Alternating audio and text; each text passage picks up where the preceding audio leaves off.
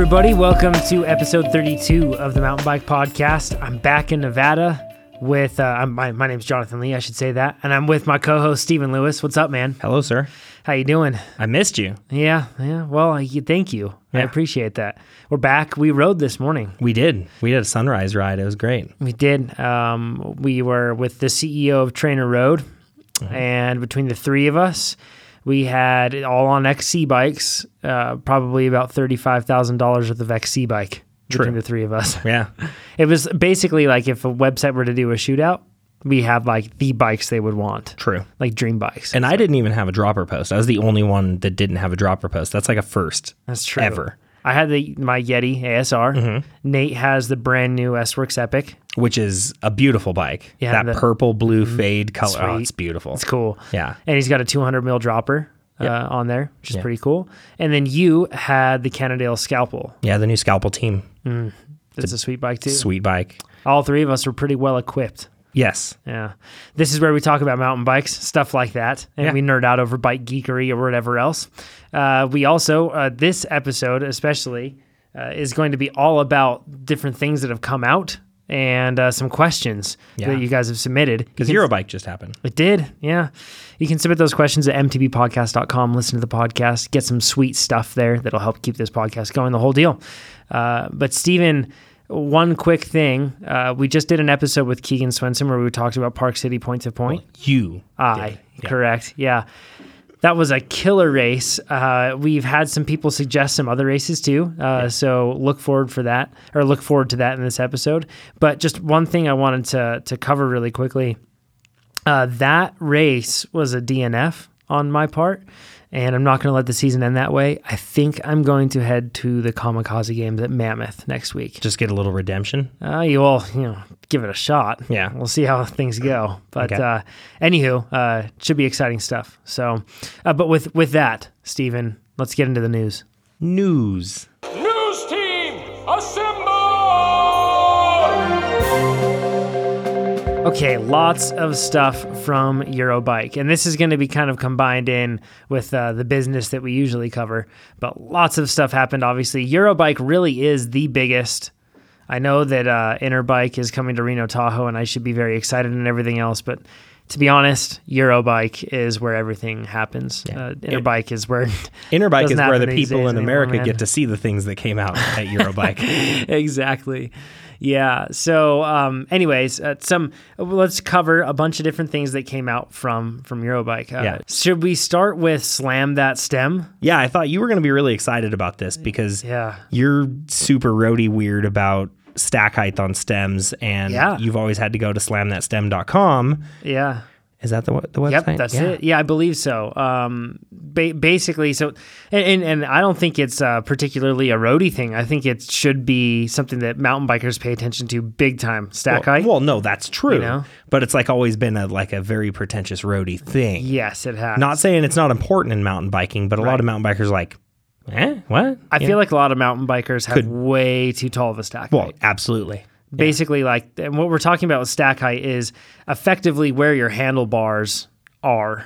I guess if you really want to talk about the specific part of stack, we're talking about the rise from the center of your bottom bracket to the top of the head tube. Yes. But it really effectively, the problem is it puts your anchor point where your hands go onto the bicycle a lot higher than it should be. Yes. Now, a lot of people do that because they don't want to hurt their back. Or they want to just be more comfortable while they're riding. Yep. So another way to influence your stack is to have a rise stem, whether it's negative or positive. Or farther reach stem. Mm-hmm. Yeah, you can change all of that to be able to change that. But I personally like to have a low stack, but I don't like to run a huge inverted stem on there. So I just run an MV 6-degree stem on my ASR that has an extremely short head tube. I think it's not even 9. It's shorter. I think it's 90 millimeters. That's a really short stem. Really short head tube. Yeah. And then I just run a 6-degree stem inverted, but it doesn't. A 6-degree stem inverted isn't much. No, it's not. It still sticks up in the air. It doesn't. It isn't even parallel to the ground. Yeah. But anyways, so that's. I think a lot of people run too much stack height. So they'll put spacers underneath their stem or anything else like that. And granted, to get a bike to fit you properly, you may have to do that. I'm not saying it's bad in every case. Yeah. But I'm saying that a lot of people just don't think about that. And they may not think of the repercussions of the fact that they're actually placing their weight higher up and further off that front wheel. And if you can get more weight onto that front wheel, you're going to have more traction and control. Yep. Within reason, obviously. You don't want to, turn that thing into a unicycle and flip over the front. Yeah. So Cane Creek just released the new Slam Stem headset. Mm-hmm. So really what this does is this eliminates the need to go aftermarket and gives you 2 millimeters of stack height above the bearing. The top bearing. That's it. 2 millimeters. What's really cool to me, you obviously like the stack height that it's, that they're slamming it from the factory. What I like is that Hellbender bearing.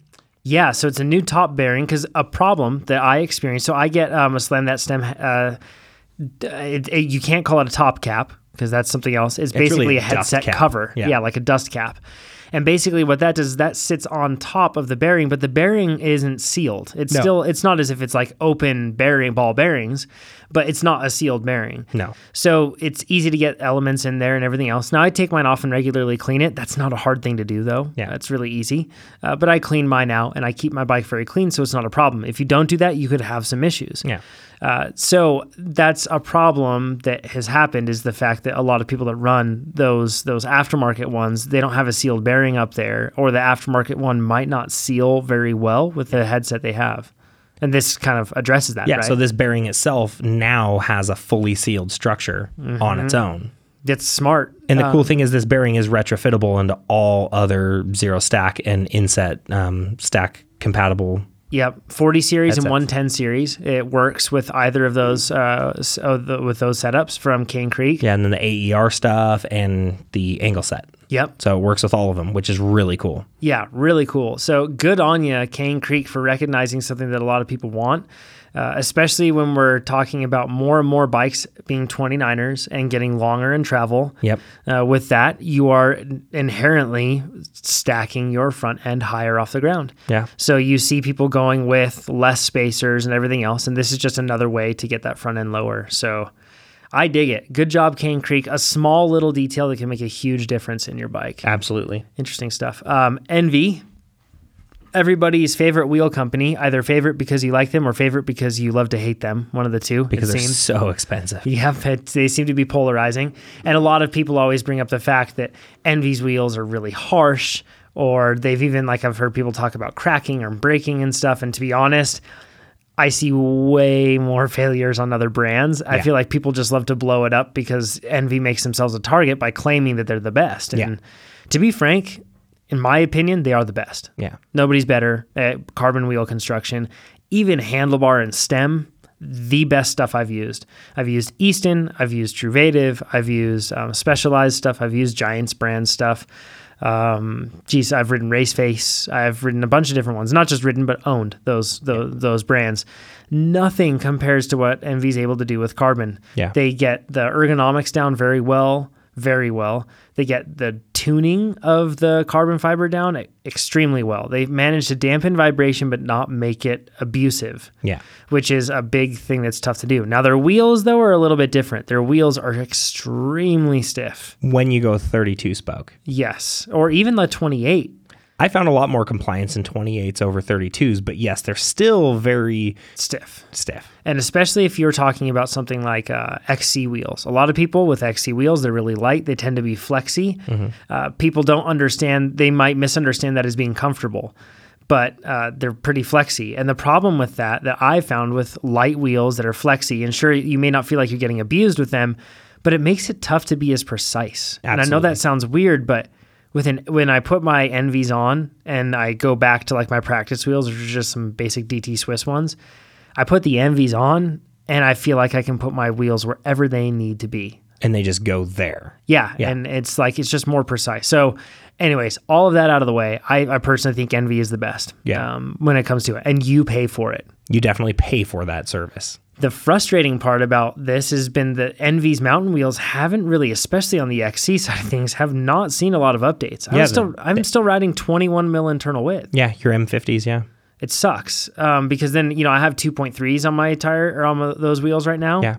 And they do have a bit of doming. I do like the performance a little bit better on the 2.2s. This is the Ardent Race tires with Exo Protection. Yeah. I do like the performance a little better, even though it is domed. But I would prefer to have a wider internal width with those. Would be much better. You know, my cross bike has 21 mil internal wheels. It's crazy. Right? Yeah. So they were really long in the tooth. Yeah. To be updated. So but that's also the thing that you got to remember is they're not rushing things to market for marketing reasons. That's a good point. They're making sure that they design and develop their product properly. That's honestly a lot of the philosophy we follow here at Trainer Road too. Do it right instead of just get it out. So. Yeah. So anyways, so they updated their wheels. So basically the M50s are now called the M5s, but they've got like an addition to that name. They call them the M525s because now the M50s have a 25 mil internal width. Yeah. So that's good to see. 25 is great. 4 mils wider, which is awesome. That's perfect for an XC bike nowadays. Heck yeah. Some other interesting stuff that they have going on with these things. So basically the wheels are still 1350, 1,350 grams. That's really good. They have a different profile. They're not the arc that was before. Now they actually have more of like a pointed profile. More of a V cut. More of a V cut, but it's not severe by any means. No. It's smoothed out. But they claim that they've built in a lot of compliance, but they've retained a lot of the strength, and it's still plenty light. Yeah. So it sounds like they've just refined them a lot. My biggest disappointment, though, is the fact, and maybe this will change, but first of all, I should clarify, I'm extremely excited at the possibility of getting new NVs that would actually have better internal width. That would be awesome. I feel like it would really help out on my ride. So I like that. But at the same time, I have to curb my enthusiasm because a big problem that I have found with my NVs is getting my rim strip to seal. Mm-hmm. It's very frustrating, and it doesn't sound like they addressed that problem at all with this wheel set. And a lot of the problem is the fact that they have a really deep channel in the center. They have, and also the spokes. For those that don't know, with NVs, you don't have external nipples on that. No, it's all interior. They're all hidden. So when you have to true your wheel, which is honestly a very rare occurrence, but when you do, you have to use a tool on the inside. So you have to take your rim strip off everything else. Yep. But that rim strip is really deep. Yeah. And I've found that when changing tires and going back and forth, it's very easy to make that rim strip leak. And that's even using the good NV tape, which is Gorilla Tape or Gorilla Tape itself. I've used DT Swiss tape. I've used Revol tape. I've used Gorilla tape. I've used Stans tape. I've used Orange Seal tape. I've used even Gaffer's tape. Like just trying anything, and it always ends up developing a leak. Yeah. And nothing is more frustrating when you're trying to seal a tire and get it to seal, and you get it to seal, everything is around, and you still hear it leaking out of the valve stem, and you're like, great, now my tape is messed up. I get to pull it off and try it again and wait and dry it out. It's a total pain. So they fixed this problem, which they aren't even really marketing it heavily, but they fixed this problem with their other wheels, which now the M60s, before the 6040s, they're now called the 630 because they have a 30 mil internal width one, the 635 or the 640, all internal widths that they have. They also, for the 7s, they have the 730, 735, 735E. That's for the enduro all mountain stuff. And then the M90s, what used to be the M90s, now it's the 930 because it has 30 mil internal width. Yeah. So all of those ones come with this awesome deal, the rim strip. Do you want to explain a little bit about what that is? Well, so it's basically a flexible plastic rim strip that makes for the bead socket assembly to lock the tire up into the rim, which is cool. And they don't really even talk about that very much. No, and it's a very solid piece. Mavic has been doing this for years on their tubeless wheels, their UST wheels that have spoke holes in them. They've been doing something very similar to this. But what this does is it goes a step further and creates an entire rim protection assembly over the top, the hookless bead of the rim. Mm-hmm. It actually locks in over that. So you create basically almost like, think of your car. Some tires have curb protection, built into the actual tire itself. This is built into the rim now. Yeah. It's actually a plasticky rubber strip that covers everything and works as your UST rim strip. Now, the other thing that it does is it seals your rim. Yeah. So you don't have to worry about tape. So you don't have to worry about tape ever again. That is so good. But Envy, why did you not do it on the XC wheels? Please tell me way that you're too narrow. going to. It's probably way too narrow to do that. I hope not. Hopefully they can change that, though. I mean, hopefully it's possible. Envy, please do that for your XC wheels. And if you do that, I will drop a lot of money on those wheels. If you don't do that, I simply can't justify it because I'm going to have a headache, and every time I'll kick myself for spending that much money on those wheels when they don't seal. So please fix that. But the way they're marketing this is for that it helps pinch flats. That's where they're really pushing this. Yeah. And I get it that and honestly, I saw it too. They had a video of a guy hitting a rock with other wheels and he was getting pinch flats. And then he hit the rock much faster and repetitive with these ones and he couldn't get a pinch flat. They also have like a little rig where they're dropping weight on it and they were not getting pinch flats. They were breaking the rim before they were getting pinch flats. Yeah. And keep in mind, they're dropping like 80 pounds from like many feet up to get it to break the rim. They're going beyond what you're going to actually see in service duty in the life of the... Exactly. My only contention with that, and like I said, I love what they're doing with this, but my only contention with that is that really that big of a problem? Keep in mind, we're not talking about pinch flats with tubes. We're talking about running a tubeless setup. Yeah. I really don't know many people, and I know that I can think of probably 5 people off the top of my head that, yes, do experience this sort of thing. But when you're talking about the general populace and even Envy customers, do that many people actually pinch flat their tires? I think that this is more of a tertiary benefit to doing an actual rim strip assembly. Yeah. Why stop there when we can just make it go a little bit further and add a little bit more protection in? Because, I mean, honestly, most of the flats are sidewall tears. Yeah. Or it's a puncture from like a sharp rock in the top of the tire. Yeah. But it's not a pinch between that. Right? I mean, that's usually what I see. It's very rare that I see something other than that. I wouldn't say very rare, but yes, I would say it's not as common. Right. But still, this is going to create a benefit for some people. And from a marketing standpoint, it creates a huge benefit for Envy. Oh, yeah. And that's the thing, right? So I'm basically trying to weed through the marketing. Mm-hmm. I think that the real benefit here is the fact that you have something that's going to hold your bead on better. Yeah. And it's also going to seal the rim bed with a total problem-free experience. Yes. That, I feel like, is the benefit that it will benefit way more people. However, it's definitely not like you won't have sealant leaking through your rim. That doesn't sound good in marketing. Mm-hmm. And then saying like your tire will stay on the bead better. That isn't very impressive. But then when you say like you will never experience a pinch flat, that's something that just sounds better. Yeah. So I get it. And I'm a marketer, so I get this. But I think it's awesome that they're finally updated, that they've done their homework on it, that they're awesome wheels. I really like this rim strip idea. I just really wish that it was on the XC stuff. You could just get a set of 60/30s. Yeah, but that would be heavy and not XC of me. Not that heavy, but okay. So that covers the Envy stuff.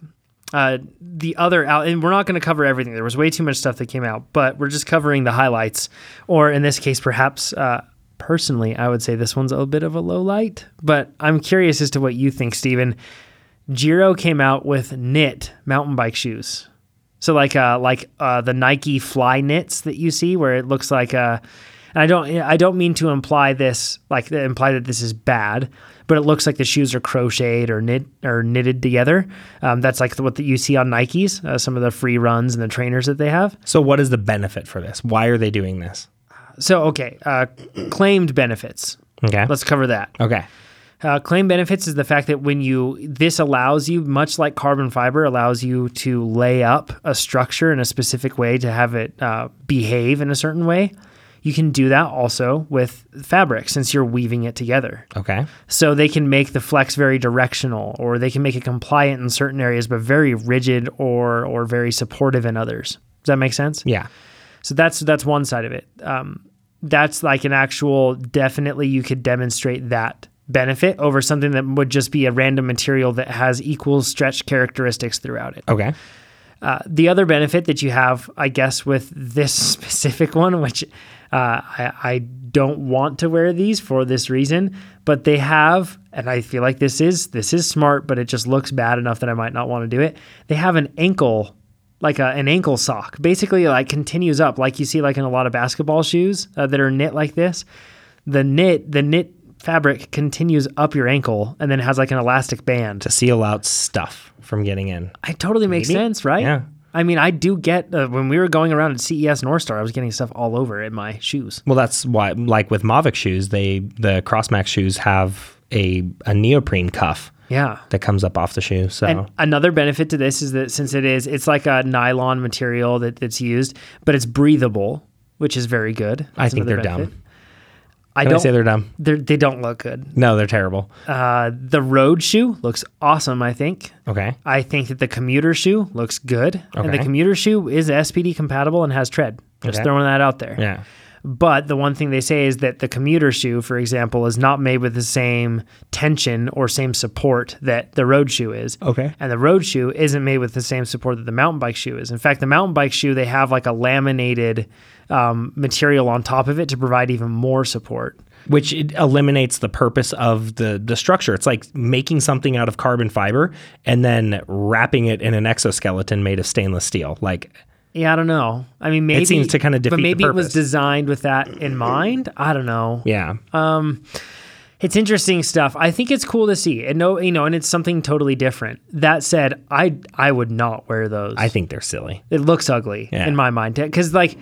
I mean, I like wearing like mid-length socks, like mid-calf socks when I ride mountain bikes. Okay. And this would be really weird looking. It'd be like I'm doubling up on socks. Yeah. I don't know, man. Just get matching socks. I don't know if I can get into it. Also, not wild about the fact that it's just like a lime green and then like a black. But anyways, I think they do look good in the non-mountain bike versions. And the main part, my gripe with it is just the fact that it has an ankle sock on there. If they didn't have that, I think it would be cool looking. But anyways, I'm curious to try them out, though, at the same time. I may end up trying out the commuter option. I don't know. We'll see what it performs like. But I may end up giving that a shot. So Okay. They have one that's gray with like perfect Yeti turquoise on there. Well, there you go. It matches. And as we know, matching colors is the most important thing in life. Of course. Yeah. Anyways, that's from Giro. Also, their visor, it looks like they have magnetic visors now. Which is cool. Yeah, so from the motocross world, they have that too. Next thing, Steven. Really light wheels. Yeah, really light. Impressively light. The SRD. From Stans. Yeah. Yeah, so they're 29er wheels. They're basically like it's like their limited run, like really nice wheels. They're called the Podium SRD. I think they only come in 29. Maybe they come in 27.52, but I think maybe only I 29. think they're just 29 like the Valors were when they first came out. Yeah, I think it might just be 29. How much do they weigh? 1287. Holy cow. That's like an extremely light road wheel set. That's like a really nice downhill tire. Yeah. That is a Convict 2.5 Yeah. tough high grip. That's what that is right there. The rim weighs just 300 grams each. Which is nothing. They're carbon. Yeah. The thing that worries me, though, about these is the fact that strength, right? I mean, whenever you make a light wheel, They're dainty. they could be. Yeah. They do have a 23 millimeter internal width, I believe, on these ones. Yes. Which is good to see. And the thing is, Stans has stepped up their wheel production so much that they might actually, I mean, they might have done their homework on this thing and it might be a totally durable wheel. Yeah. Stans makes like for bargain for your buck. They used to make wheels and they had like a bad reputation, but ever since the Mark IIIs, they have stepped that up massively. Yeah.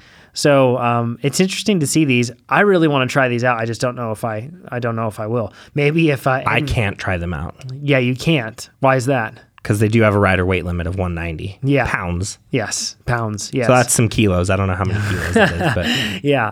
So the thing, I feel like if Envy doesn't do that rim strip on the M50s, I feel like I'd be really tempted to put that money toward these instead. it's less money too. It's also less weight It's also less weight. by 100 grams. Yeah. But who knows what they ride like. I'm really interested to see. This is probably like one of the most interesting products to XC nerds from this for sure. Yeah. From this show, because it has something that's actually like pushing limits, and I guess we'll get to see how it works. So Yeah. interesting stuff, man. Next bit of news. KS, Kind Shock, as they're known. But really, they don't make many shocks these days. I guess technically a dropper post is a shock. Kind of, yeah. Yeah, an interesting shock. They revamped their dropper posts. Steven, what have been the gripes or complaints or the issues that you've dealt with at a bike shop with KS posts in the past? The way that they design their posts, the way that there's a little braided nylon strip that connects two pieces that actually actuate everything inside, that always breaks. 27.2s are not field serviceable. You can't put air in them. You have to send them back to KS if they, well, I shouldn't say if they lose air, but when they lose air and stop working. They've always had really bad customer service too. I hate to admit that, and I don't usually like throwing people under the bus, but their customer service sucked for years. I'm going to redeem them with that really quick because I've had a great customer service experience with them in the past 2 weeks. Okay, go. So I had a 27.2 Lev Integra from my cyclocross bike, yeah. And that seat post, I got it, and from day one, it didn't work. Okay. Right. And what I mean by it didn't work right is the return speed was random, and at times it wouldn't even return, and I'd have to pull on it to get it to come back. So it came faulty. And the problem is you can't just refill it with air. It's a sealed unit, like you mentioned.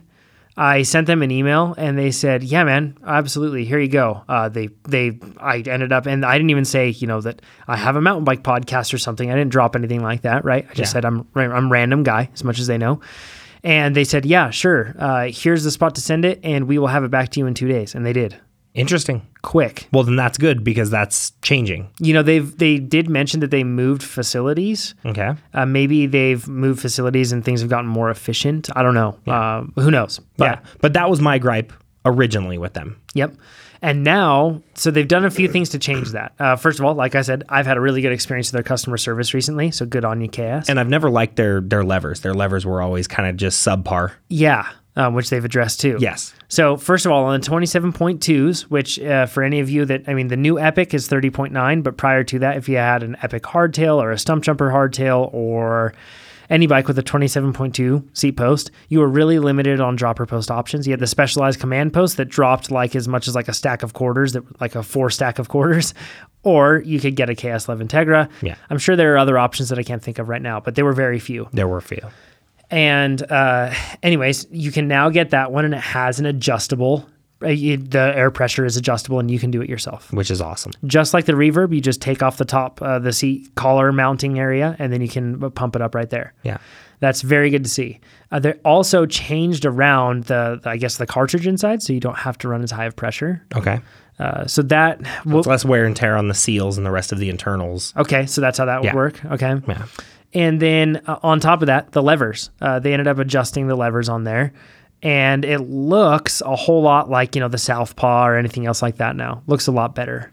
Yeah, the only thing I don't like is how the Southpaw clamps to your handlebars. You end up breaking things, and I've seen a few of these, and this is a new lever, but a new lever as of like almost a year ago now. Okay. So I'm just going to throw it out there. Just always run a Wolf Tooth remote.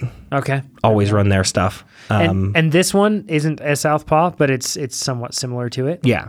But it has that same weird clamp that goes on the handlebars that just never gets good clamping until it breaks. Yeah. And that's not good.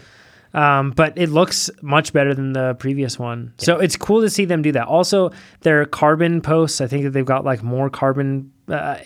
I was told something that then looks different in this report, but basically I was told that their carbon post was going to come in all the way up to 150 on the drop. Okay. But I'm now seeing that it's just like 125 in different spots. Who knows?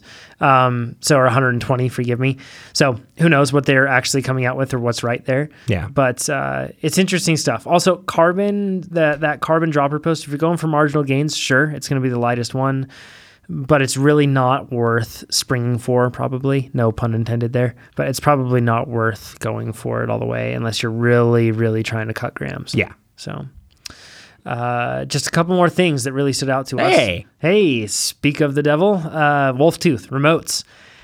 They're fixing the same problem that RockShox hasn't really fixed, I guess. Yeah, getting rid of the hydraulic hose. Yeah. They basically run a conversion that changes it to cable on the bottom of your Stealth Reverb dropper. Yep. And then it goes cable all the way forward, so it's nice and simple. And this is, I can't think of the other company that did this, but this isn't a new idea. No. But it's another example of somebody doing it. Yeah. And it's interesting because on RockShox, so RockShox, I now know that they told me a dirty lie about 6 months ago. Okay. Because I asked them, I said, do you have a super deluxe shock? not the ones with the reservoir, but I should say just a deluxe shock, because super deluxe means it has an external reservoir. Yeah. But just deluxe shock, do you have those coming out? And they said, no, we aren't going to be having those coming out. We'll have something else coming out. Well, I've just seen at the World Cup now on a lot of XC bikes, they have deluxe shocks, and they have the deluxe with the remote lockout, just like I have. However, that remote lockout is not hydraulic anymore. Okay. And on their forks, they are now getting it set up with the top. It isn't hydraulic, the lockouts. Okay. So what that is telling me is that they've recognized the fact that they had a huge problem with hydraulics. Yeah. And especially when you talk about suspension lockouts, because when it defaulted or you had a problem with it, it defaulted to locked out instead of defaulted to wide open. Yeah. This was a terrible flaw. I don't know why they didn't think of that. Yeah. The other way around. And maybe there's some mechanical limitation that I don't understand. Okay. But it's good to see them getting rid of hydraulic, I guess, and going to cable. I wish they would do it on the Reverb. That's the only thing. They should just do E-tap lockout on everything. If you were to provide, I agree. If you were to provide a non-biased analysis of benefits of hydraulic lockouts, so whether it's or levers with dropper post or anything else, Yeah. what is an advantage over a cable? Advantage as the producer, or an advantage as utility for the user.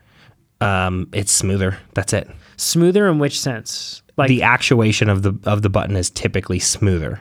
That is the only benefit. yeah. Everything else is vastly more complicated. Because I guess that you do have you don't have the problem of getting like corrosion on a cable, but that, You never have to change a cable, but you always have to Bleed it. fix leaks. yeah. Yeah. So I mean, there are other problems. Yeah, I don't know. I'd be keen to see them recognize this and change it. Yeah. So, but good on you, Wolftooth, for going after it. Yeah. It's good stuff. And the last thing on the SRAM note, we're still on the SRAM train here. They came out with X-Sync oval chain rings. For the bird. For the bird, yes, the bird. The dirty bird being the I don't know if have you heard? the bird is the word. Oh, it is. Okay. Yeah, okay, gotcha. Okay, Yeah. you already know. Oh, yeah. Okay, we'll move on. X-Sync oval chain rings. They're coming out with oval. Yeah. Can we get into oval chain rings really quick here, Steven? Sure. You don't like oval chain rings. It's not that I don't like them. I just don't see a point to them. Okay, so there are a lot of claims with oval chain rings. What do you think is the one benefit I have always seen, and I agree with you on this standpoint, is that I think it smooths out torque delivery. Depending on where the oval is placed in relation to the cranks. Yes, absolutely. Which could change from rider to rider slightly. Yes, it would change slightly. Probably not enough to affect it. Yeah. But you'll notice, like Rotor, for example, is a company where you can actually adjust the position of And we the talked oval. about that in our Sea Otter episode. Yes. So you can adjust that around. But the thing is that a lot of companies market oval rings as being beneficial for your body is more, that it helps your body put out power more efficiently. And that's not the case. True. Your body puts out power as it puts out power. And it's going to adapt to what it does. Absolutely. Your body has work capacity. And that work capacity will be, you're going to reach that within reason, it will be averaged out there when we're talking about over the pedal stroke. So the one thing that if an oval is placed right, it should act as a larger chain ring when you have the most available torque. Yes. It should act as a smaller chain ring when you have the least available torque. Yes. The reason for this is because it should take advantage of the fact when you have more strength, and then it should also, that when you have less strength, it should make sure that it's not trying to overload you at that point. Theoretically, what this would do is this would smooth out the power delivery to the rear wheel and increase traction, and also decrease pedal bob, if that's the case. Yep. So those are the benefits I see. I don't see any benefits for it like on road, like Chris Froome and everybody else. They've ran them and they've gone back and forth, and they say that, it's more physiologically effective or efficient, whatever. I don't buy it. But anyways, I do like it for mountain biking. Kudos SRAM for putting it out.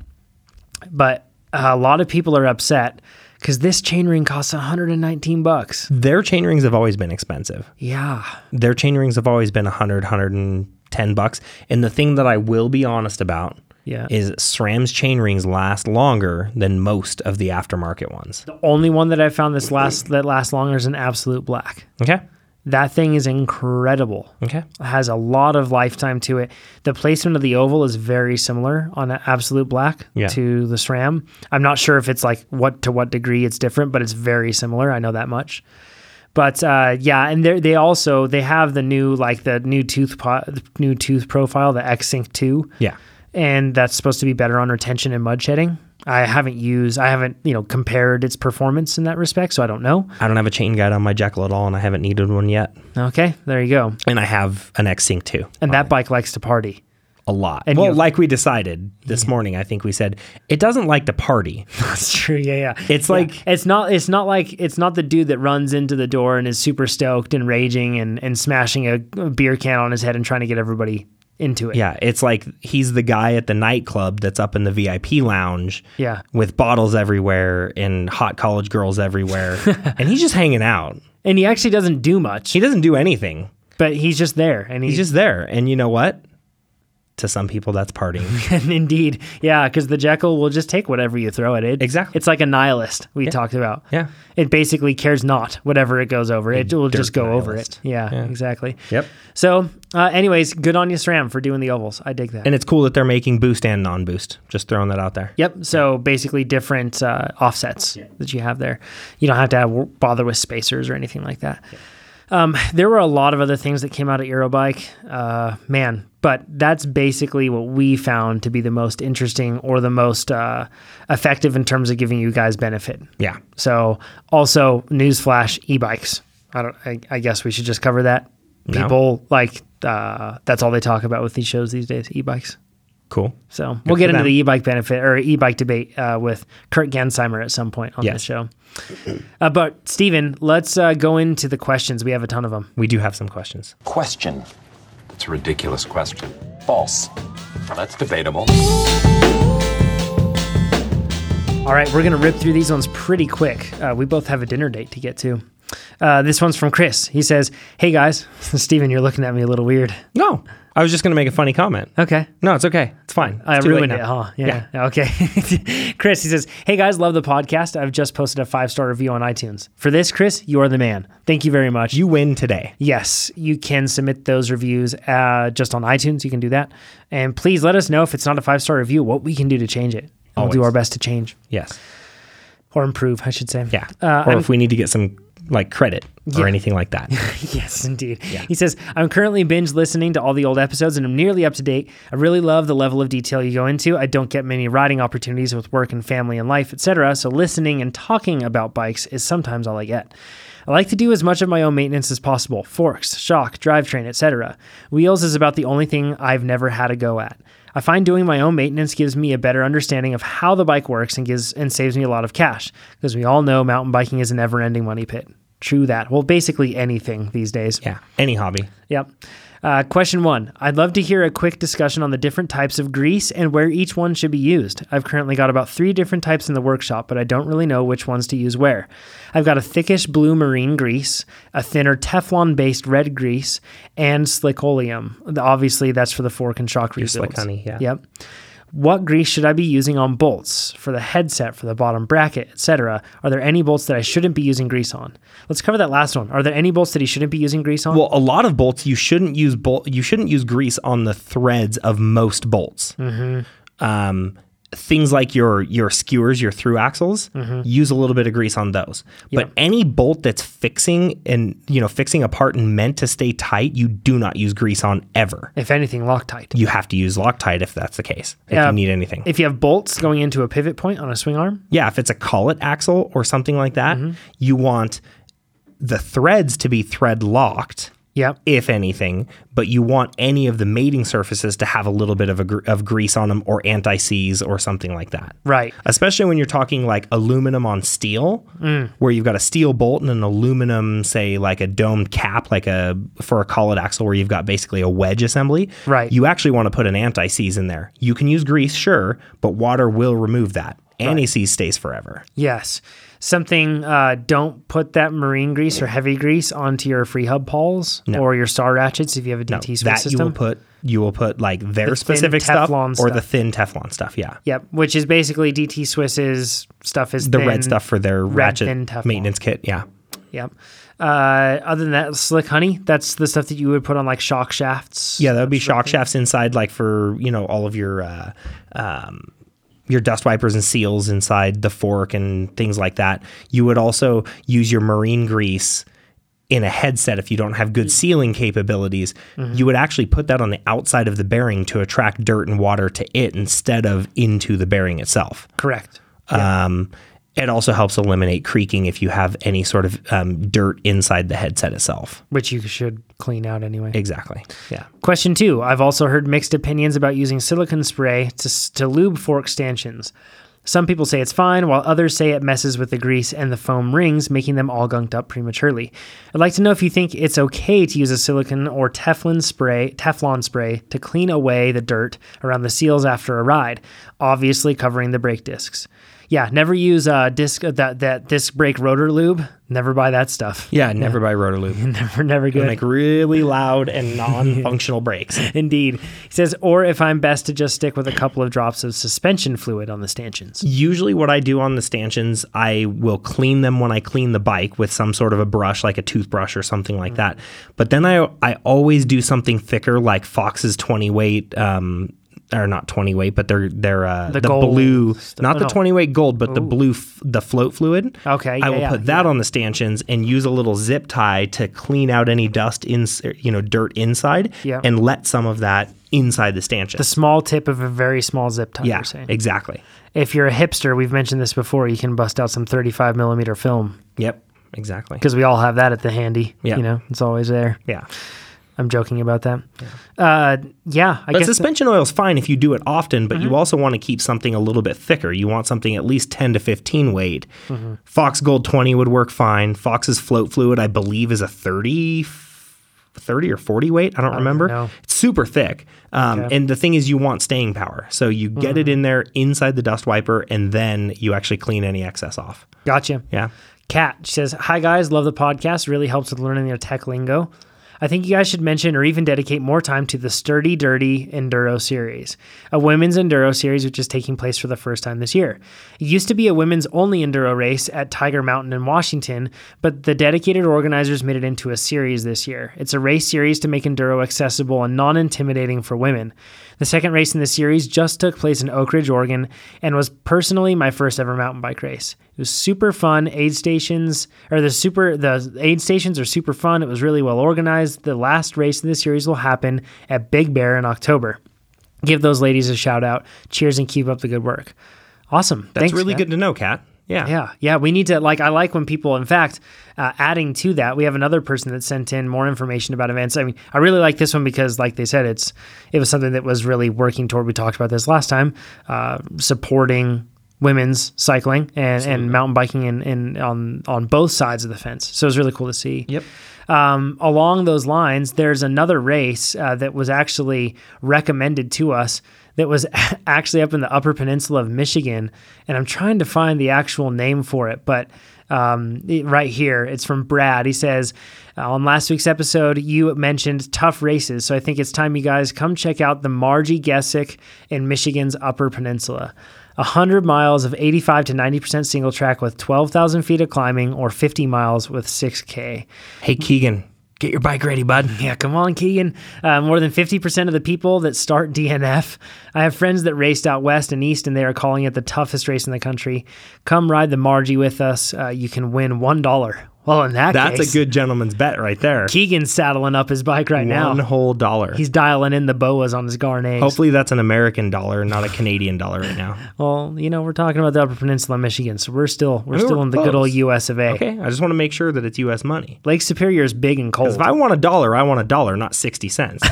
Good point. Yeah. So, anyways, yeah, really, that race sounds awesome. I've been to the Upper Peninsula of Michigan. So my dad isn't a Youper, but he went to college, and that's what they call people that live in the Upper Peninsula. But my dad went to college at Michigan Tech up there, so in the Upper Peninsula. And I went up there. It was just amazingly gorgeous. Such a cool place. So yeah, I would love to go there at some point. But Tom's question, he says, hello, Stephen and Jonathan. Finally, a podcast about mountain biking that's worth listening to. 5 stars. As a fellow engine nerd, I especially appreciate your depth of explanations of topics like suspension design, shocks, and tires.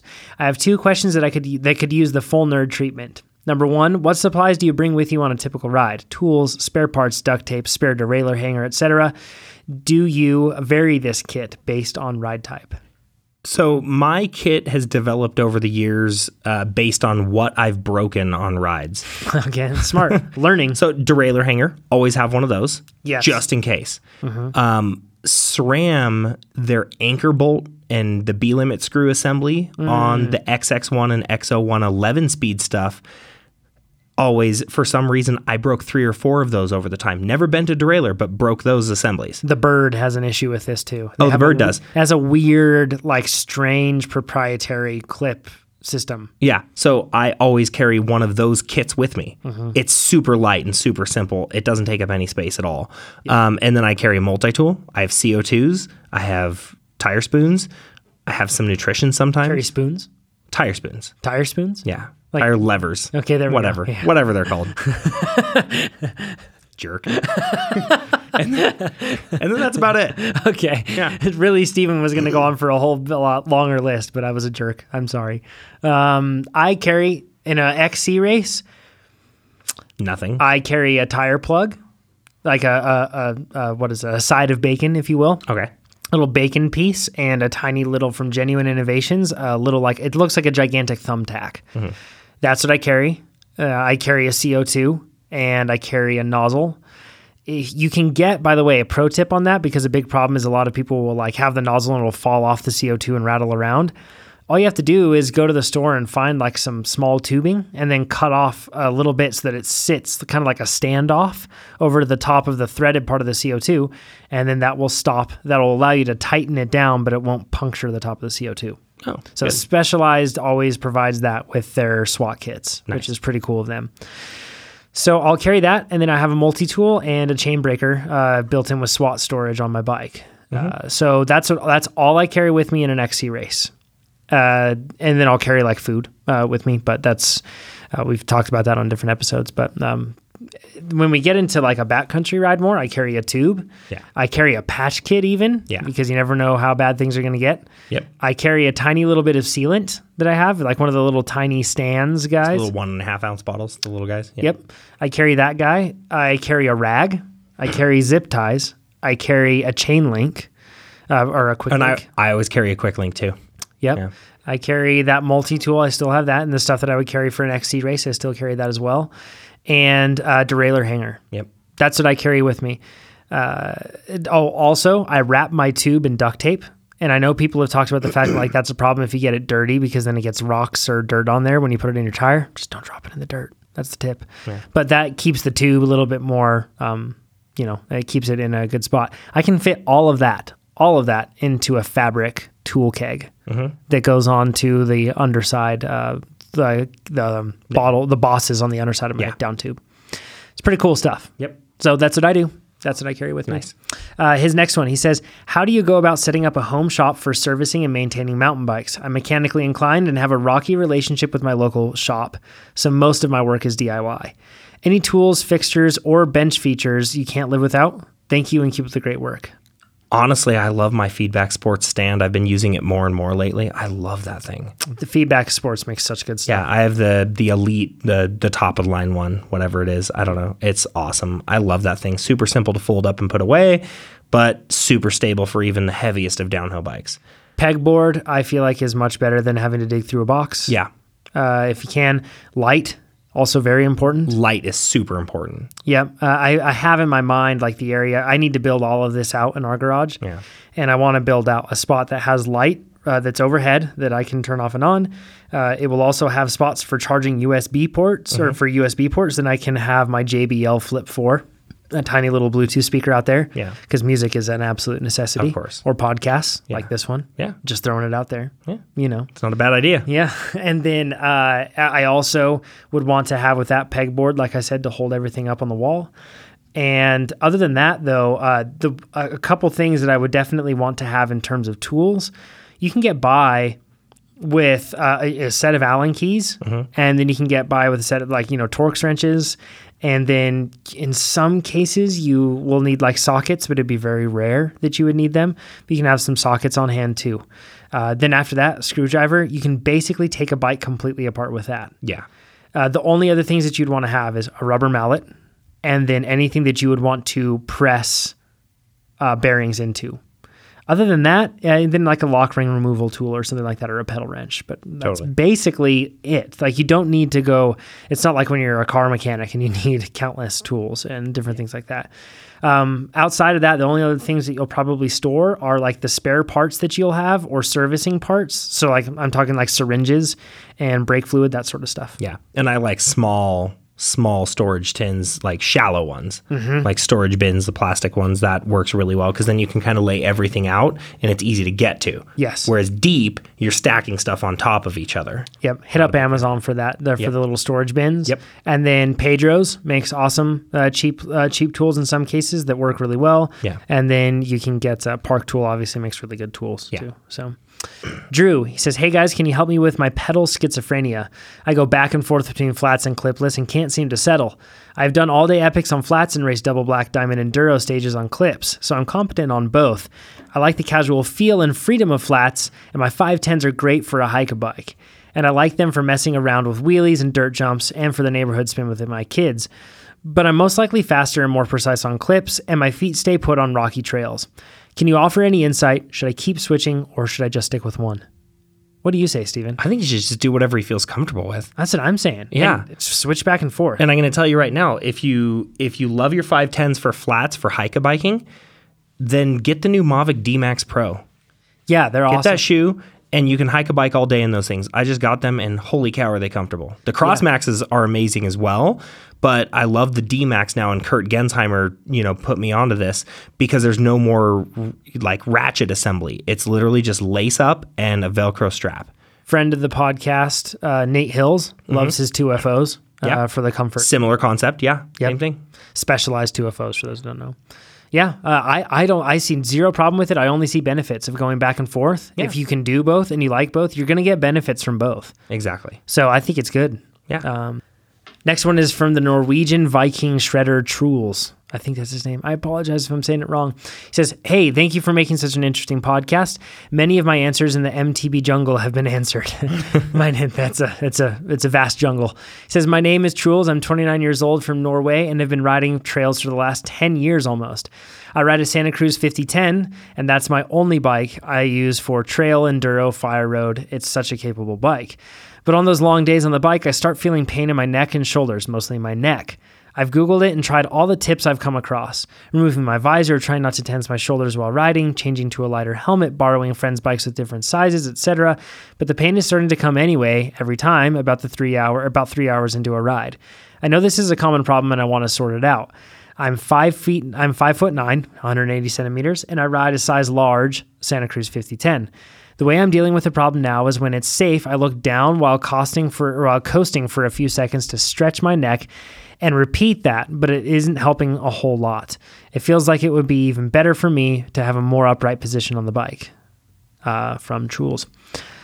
Have you dealt with this, Steven? To an extent, sometimes on longer rides, I'll get to that point. But usually what I'll do is I'll just do the cat stretches and things like that and just look around, make sure that I roll my shoulders back. I'm not tensed up. All things that he's already said that he's done. And that's just how I deal with it. But it's never gotten to the point where it's really that bad for me. Yeah, and I have talked to plenty of people where this gets really bad. I've also experienced it on certain rides that it's really bad. Okay. Usually like long road rides. I've done it. I don't know if you know this, Steven, but I've Everested before. Yeah. You've done an Everesting ride? I should tell you about it. Yeah, we definitely should do an episode on that. But it was 26 hours. Yeah, things started to hurt. It's fair to say when you're riding that long. True. So. Yeah, basically the problem, Truls, in the end, it may not be a fact that you have a bad position on the bike. It may be fine. It also may be wrong. Just throwing that out there. But regardless, your body is not conditioned to be able to take that. You can change that by doing extra strength training, and then also working your way up to it and making sure that you aren't overworking your body, but working your way up to the point where you are just building up that strength. Chances are, if you're really carrying a lot of tension in your shoulders and in your neck, that you may actually lack what we would call core strength. And what that may be causing is you to put excess tension and weight through there, not supporting through the rest of your back. Yeah. And then as a result, it can pass more tension that way. Core exercises. There's a book, Tom Danielson's Core Advantage. You can look up that book. It has a bunch of exercises specific for cyclists that could really help. It's for roadies, but it also helps for mountain bikers. Yeah. I would recommend doing something like that. That probably sounds like where you're at. If you have a really big saddle to bar drop, like excessively deep, but it sounds like you probably don't. Usually like tall people, really tall people. Yeah. Come across Like something your like boss. this. Yeah, like 6'6". Yeah. But in this case, since you're 5'9", probably He's only not. 6'6". I thought he was like 6'13". He looks like it, but no, only 6'6". He's a tall dude. He is a tall dude. I was setting up a saddle height, and when his 200 mil dropper was down all the way on his Epic, I could barely straddle the bike. Yeah, it's pretty gnarly. Yeah. So anyways, I would say that it comes down to core strength and conditioning. And what Steven shared with cat stretches and what you're doing with taking some time to stretch every once in a while, it's a great way to do it. And looking down, Manage that's not it, a I bad should way to say. do it. Yeah. Yeah, you won't be avoiding it that way, but you'll be managing it. Yep. So last question from Rob. He says, hey, I just got done listening to an older episode and Jonathan said that commuting on his bike was a waste of time. I'm just curious if you guys could expand on that. I understand it's not extremely structured training and probably not ideal for someone who races. However, for someone who doesn't race and just wants to keep up with their buddies on the trail on the weekends, is it really that bad? Surely there are some fitness benefits to bike commuting. Just curious because I currently commute via bike about 20 miles round trip daily. Thanks for taking the time and keep up the good work. In Yeti we trust, Rob.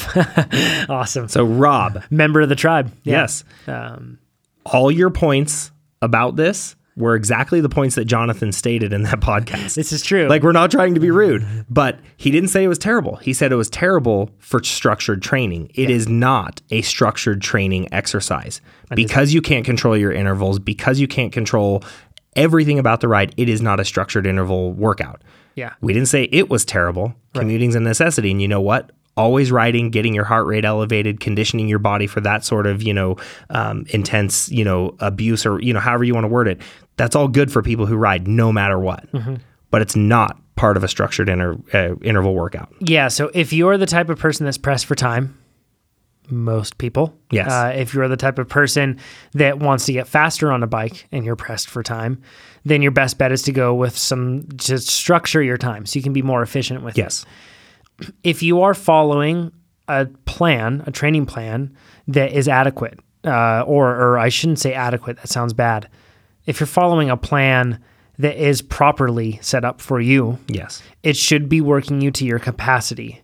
When I'm talking about that, what I'm saying is it should be dosing your body with enough training stress so that it can just be offset by the amount that you can recover. So basically, it's almost like you're marking something up and then erasing it. When you're dosing your body with training stress, you're scribbling all over that whiteboard with a marker. And then when you need to erase it, that's your recovery. But you're basically, this is a kind of a bad analogy because you absorb that training stress that you take. But if you don't have enough energy or the ability to be able to erase all of it, it just keeps adding up and it ends up being detrimental. Yeah. Then you have deficit. Exactly. So you're put into a hole and you can't get out of it. So I see a lot of people questioning, I'm following a plan, I'm sticking to my goals, everything else, and I'm commuting. How do I factor in my commuting into this? And the thing that scares me about that is I think, okay, so you're commuting, you may be, I'm not saying this is it for everyone, because if you're dealing with a lot of stop and go traffic, it's different. Yeah. But chances are you're spending extra time commuting compared to what you would be doing in a car. Maybe you can push that time into training and get in more time doing structure, right? Yeah. So that's one way to look at it. Like basically, of the time in the day that I have, how much should I dedicate to training for the amount that I can recover? Yes. Right? So that's one aspect that you want to consider. On the other side of things, you should also look at it as, okay, if I'm going to spend time on my bike and if I'm limited on my time, I need to make that structured. I can't guarantee the structure of my commute because of traffic, because of everything else, whatever it may be. Yeah. And really the priority on that is just getting to work. Exactly. It's not the structure. Right. So if you're in a situation where you are, really doing a lot of structured work and then you're getting too much fatigue because you're commuting in really fast, or it's giving you saddle sores because you're just spending too much time in a chamois or whatever else it might be, it could be detrimental. So that's what we're saying there. So if you're looking at training, yes, commuting is not the most efficient way to spend that time. No. However, if you don't care about that and you just want to ride your bike a lot, then yeah, there's going to be aerobic benefits to it. Absolutely. But you should not expect specific benefits. That's the thing. Never expect, they always say you can ask a dumb question, get a dumb answer. You should never expect specific benefits from inspecific input, if that makes sense. Yeah. So that's the thing that you just have to be okay with. But yes, certainly it will raise the tide ever so slightly of your aerobic fitness. However, don't expect that to be any type of a increase that continues. You have to vary your training, and it constantly has to be changing with you and improving in order for you to actually continue improving. Yep. So you'll basically plateau. So Rob, no, commuting's awesome. Dig it. It's good. But when we're talking about optimizing things, it's not the most optimal. That's all. Can I admit to something? Yeah. I may have put 30C road-ish tires on the cross bike Nice. to commute. Yeah. Because you moved into town, closer into town, Yeah. so you can do that now. I've only got an 8-mile commute instead of a 17-mile commute. It's a lot easier. Yeah. There you go. So, yeah. All right, Stephen, with that, let's close things out with our tips. Tips time. You don't care they're counting on your tips to live?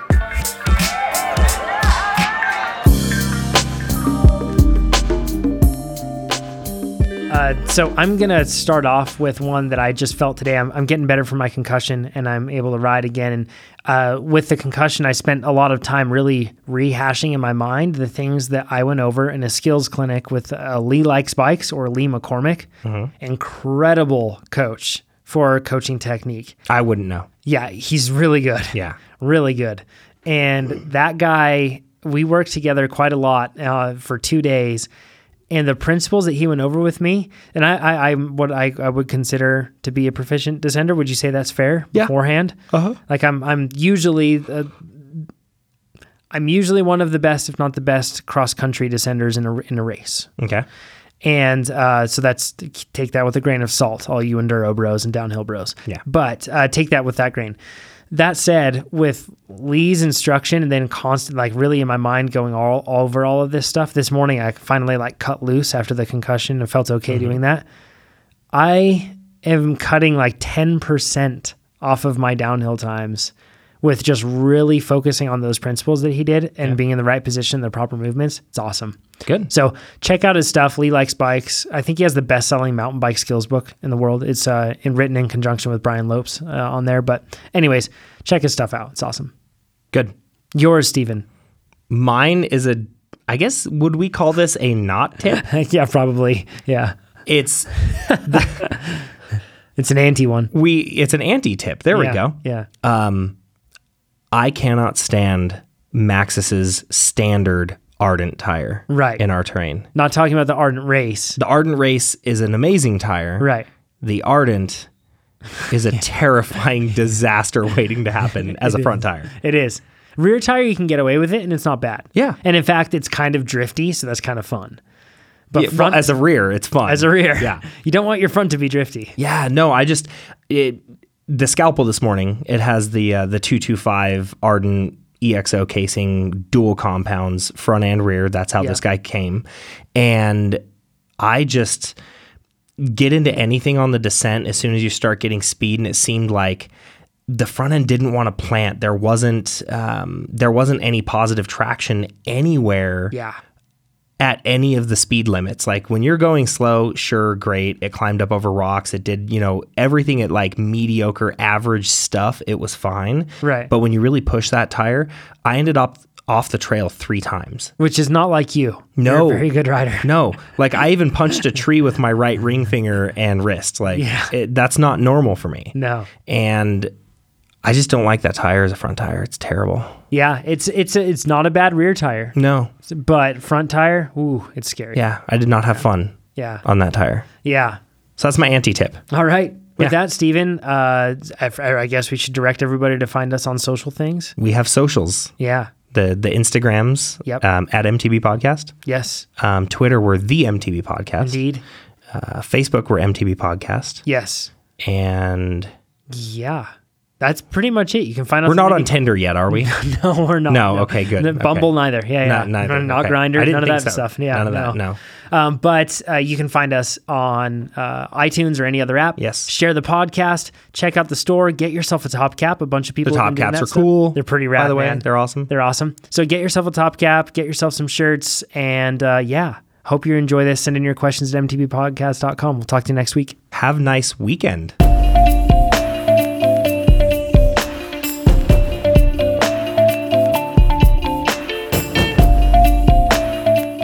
Hey guys, Jonathan here. Just wanted to thank you again for listening and let you know that if you like the song that you're hearing now and the one that you heard in the intro, it comes from Wave Riders Entertainment, my good friend Tommy Walter. Check it out if you're looking for more beats like this or some awesome tracks to listen to. We'll talk to you next week.